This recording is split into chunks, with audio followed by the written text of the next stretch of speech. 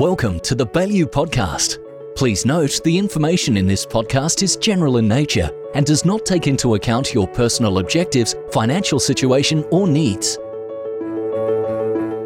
Good morning, welcome to the podcast. It is Wednesday the 7th of October. The federal budget was delivered last night by Federal Treasurer Josh Frydenberg, and this is L&C Baillieu's Budget Special. Our panel of experts are here to discuss the impact of the budget on the economy and investment markets. To that panel, Malcolm Wood, Chief Investment Officer, and Stephen Godfrey, Head of Investments and Advice. Mal, to you first. Some big numbers in this budget, especially for business, it looks like. What's your overall impression? Yeah, Nick, I think that the overall budget is about in line with what we expected. There's a lot of additional stimulus that's been announced. On our take, overnight, the budget was expanded by at least $25.8 billion for this fiscal year. That's on top of what was announced in terms of JobKeeper and JobSeeker extensions a couple of months ago. So the fiscal cliff has been addressed here to the tune of about $62 billion of additional fiscal spending and tax cuts between now and the end of next June. That's a lot of money. Okay. Stephen Godfrey, there are four main areas of spending. What are they? Okay, so the four areas are really around tax cuts, business support, job support, and then infrastructure spending. So the tax cuts, there was a three-stage tax cut plan announced and sort of legislated last year in stage one, or a couple of years ago. So in stage one has already been implemented, with stage 2 and 3 coming in future years. They've essentially brought stage 2 forward starting this year to enable people to get more money in their pockets now, with the tax changes happening immediately. And then stage 3 they're keeping in the future year. Business support, this is really around the ability for companies and businesses to write off expenses and capital items immediately. So rather than writing them off over a few years, they're able to get a deduction in the current financial year, reduce tax. And the job support, they're providing some stimulus payments to businesses to hire people that are currently on government support packages. And then the infrastructure spend, they've announced quite an array of infrastructure support for different states, a lot around road and rail projects.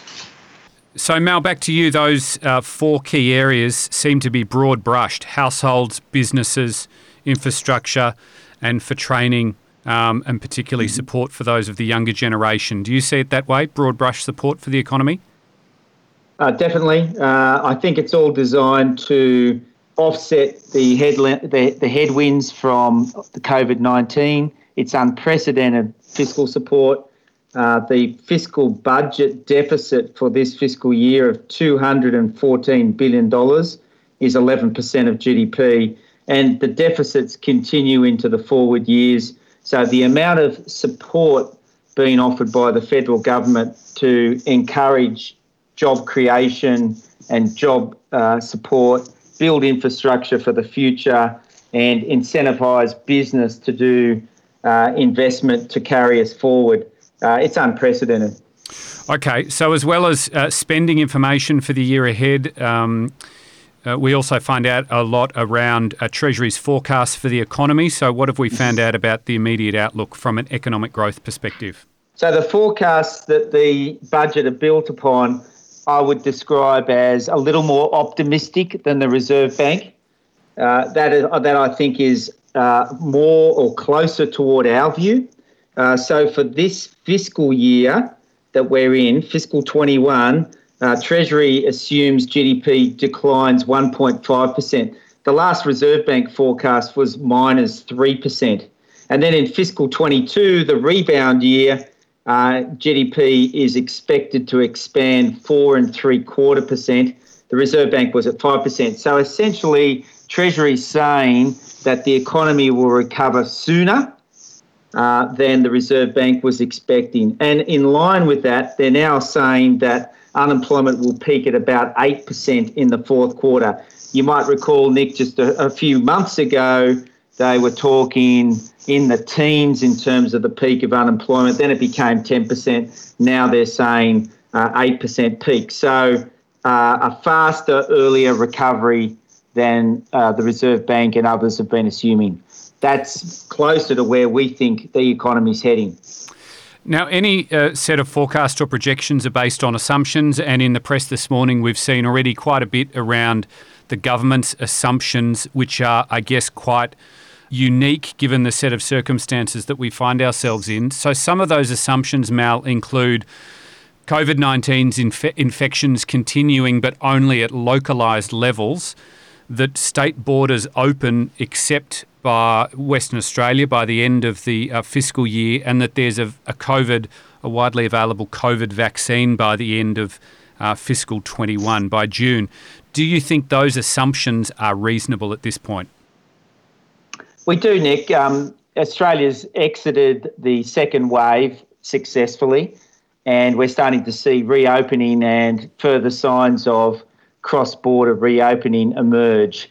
So really the question is, will there be a third wave? And I would suggest that the probability of that's declined, given we've learnt some hard lessons from the first two waves. And in addition, there's clear evidence from internationally that treatments are improving. On our analysis, there's about a dozen vaccines in phase 3 human testing now. We think that there's half a dozen that could provide a vaccine by year end.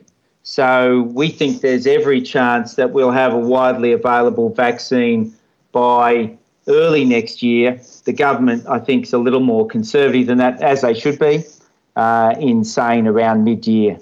So we think these forecasts are reasonable. Okay, and in terms of the overall level of spending, is that enough stimulus in your view? So we think that it is more than enough. Our view is that the economy is recovering and recovering strongly. We've had strong rebounds in retail sales. Consumer confidence, business sentiment are back to pre-COVID levels. There's signs of a turn in housing activity, and what we're seeing from outside New South Wales and Victoria are signs of strong economic growth in the other states. So we think that recovery is on the way, but this will definitely help boost that. Of course, we've got Victoria reopening, which will be an additional boost as restrictions ease in Victoria over the next few months. So we think that three-part combination is quite powerful for Australia. Then if on top of that we get a vaccine, that will be the icing on the cake. So yes, I think it's enough. And Mal, should we have a mind to the mounting government debt and the cost of servicing that debt in future years? Will that curtail the growth potential, do you believe? That's a great question, Nick, and one that should concern all of us. So the debt level for the government rises from 24.8% in the year just completed to a forecast peak of 43.8% in fiscal 24. Now, the good news is that with interest rates at zero, or let's call it 0.25 to less than 1%, the cost on that additional debt is minimal. So the cost of the additional 11% of GDP debt this year would be less than 0.1% of GDP. So at this point in time, the servicing costs are quite manageable, and that's really the way in which we're going to pay this debt down, grow the economy, keep interest rates low, and enable growth to reduce the overall debt burden for the future. Lastly, how does this place Australia from an investment markets perspective? How does this place Australia in a global context, in your view? I think it's another positive for Australia. So concerns about fiscal cliff, I think, will have to be pushed out here. It's going to be difficult for the bears to sustain that argument. So when you look at it from an Australian perspective compared to the rest of the world, our management of COVID has been the best among the advanced economies. Only a couple of economies in Asia are better. Our monetary response has been very impressive, but is stepping up with the rapid expansion of the Term Funding Facility. This budget initiative means that our second round fiscal stimulus is bigger than any other country that I'm aware of at this point in time. And of course, by virtue of our strong trading with Asia, we're well placed to trade with the economies that are recovering first and foremost. So all in all, we think that we're in good shape here to see a strong earnings recovery, which the market has not yet discounted. So we think that it's going to be an earnings-driven market from here. We reiterate our positive view on the market and the 6750 index target. Stephen Godfrey, any concluding comments? No, I think the tax changes were well announced ahead, but it will get extra dollars into people's pockets now. So I think it will actually help spending and get money where it needs to go. The tax cuts, in addition to some of the offsets they're keeping, should definitely help the economy.